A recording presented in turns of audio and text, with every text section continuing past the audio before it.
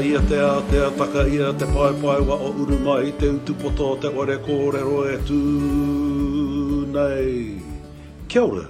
Welcome to Chase Channel, a space to share tupuna wisdom, Māori ancestral knowledge with you and the world.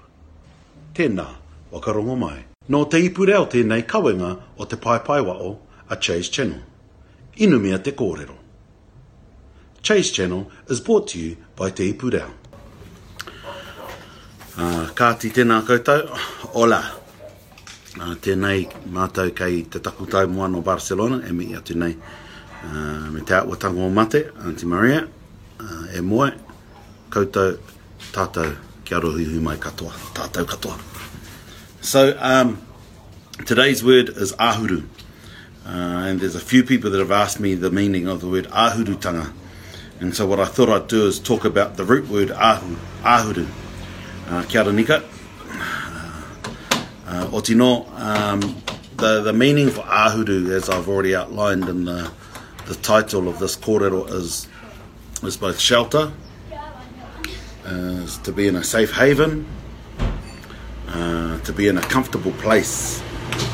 And so I was asked to talk about ahurutanga, but when you talk about the root, that will then help you better understand the ahurutanga.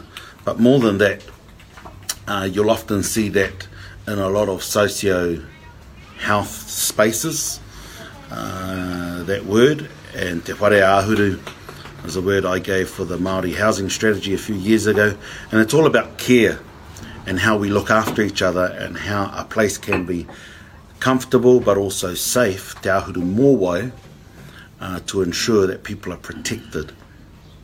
So it's quite a broad meaning, quite a broad sense of the meaning, and I thought, well, I'll give that interpretation to then help those who are wanting to know the meaning of ahurutanga. But more importantly, it's good to go back to whoever gave the name to those different kaupapa, so that you can then learn from their kia ora shina. I hope everything's going well with the Rangatei Summit, Raukotahi.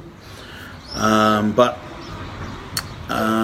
ahuru, when I think about it, I think of my nana. I think of my nana and whether she would waha my older siblings and cousins.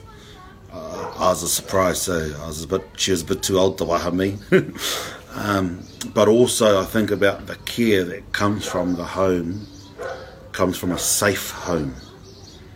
So that's ahurutanga, or ahuru, and we'll catch up on Friday with hopefully a cheeky word. Ka te ake, e mihana kia koutou. Hope that helps Justin and everybody else that's asked about the word.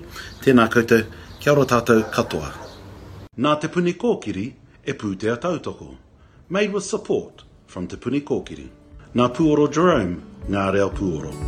Soundtracks from Puoro Jerome.